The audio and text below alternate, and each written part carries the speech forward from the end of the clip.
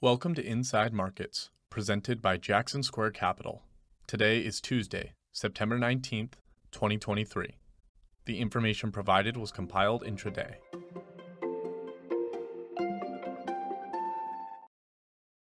U.S. equities are broadly lower, with growth sectors weakest, while bond proxies, financials, and energy hold up best. Solar stocks rebound after hitting fresh 52-week lows yesterday. Other pockets of strength include steel, cruise ships, and insurance stocks. Disney is among the weakest names in the S&P 500 after the company increased CapEx for its parks, while Deere, Starbucks, and Planet Fitness trade lower after sell-side downgrades. Amazon is also weak on reports it's considering new standalone subscription offerings in healthcare and grocery. Treasury yields are higher across the curve after a hotter-than-expected Canadian CPI print. Two-year yields touched 5.1% earlier this morning, and 10-year yields are testing the cycle high near 4.34%.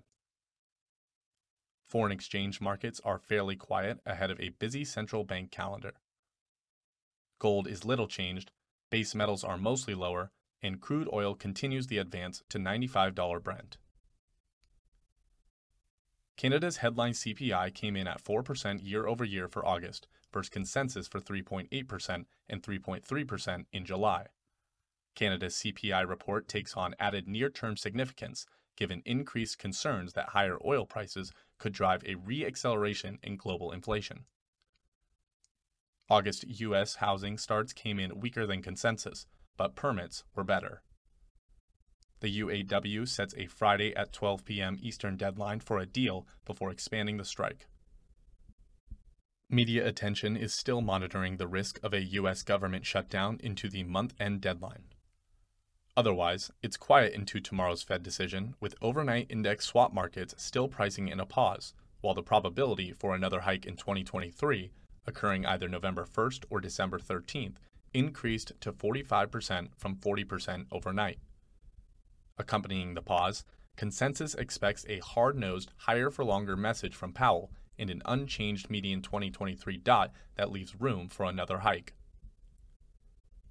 Shares of AutoZone rally off the post-earnings low, but remain in the red.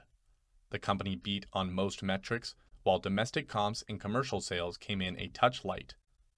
Instacart has yet to open after pricing its IPO at the upper end of the expected range, and U.S. Steel posts solid gains after a positive Q3 pre-announcement. Many 401k owners know little about the fees they are being charged and the securities they are invested in.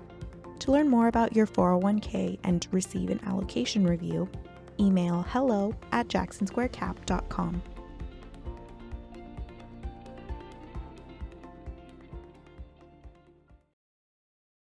We remain tactically bearish as developed markets form distribution patterns during rising yields and rising crude prices. As we noted last week, the U.S. yield curve has been inverted for more than 15 months. In the past, recession-driven bear markets have started 19 to 24 months after initial curve inversion. We keep a bearish bias into technical support near 4310. A break below 4300 would likely result in rising realized volatility and a break below prior range resistance at 4200, which would kick off a recession-driven bear market. After a prolonged period of subdued volatility, we'll take early cues from the CBOE Volatility Index. The VIX currently sits at a still benign level of 15, with levels north of 22 as an early warning. The S&P 500 has been in an earnings recession for the last 3 quarters. This means the 16.5% year-to-date gain has come from multiple expansion despite a rising cost of capital and restrictive real rates. Historically, equity multiples contract when the cost of capital and real rates become restrictive. Some of the disconnect has to do with base effects and expectations for a return to earnings growth this quarter. At current levels, the S&P 500 is trading at around 17 times the consensus calendar 2024 EPS estimate of $260. Generally speaking, market participants begin using the forward calendar year estimates at the end of Q2. With 10-year real yields closing in on 200 basis points, the appropriate multiple is closer to 14.3, which implies a valuation-based S&P target of about 3720. Thanks for listening. If you enjoyed this podcast, please share it with friends, family, business associates, or anybody you think can benefit from listening. To learn more about how we apply our insights at Jackson Square Capital, visit us at jacksonsquarecap.com.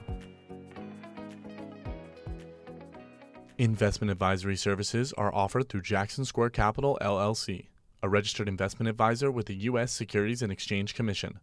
This material is intended for informational purposes only. It should not be construed as legal or tax advice and is not intended to replace the advice of a qualified attorney or tax advisor. This information is not an offer or a solicitation to buy or sell securities. The information contained may have been compiled from third-party sources and is believed to be reliable.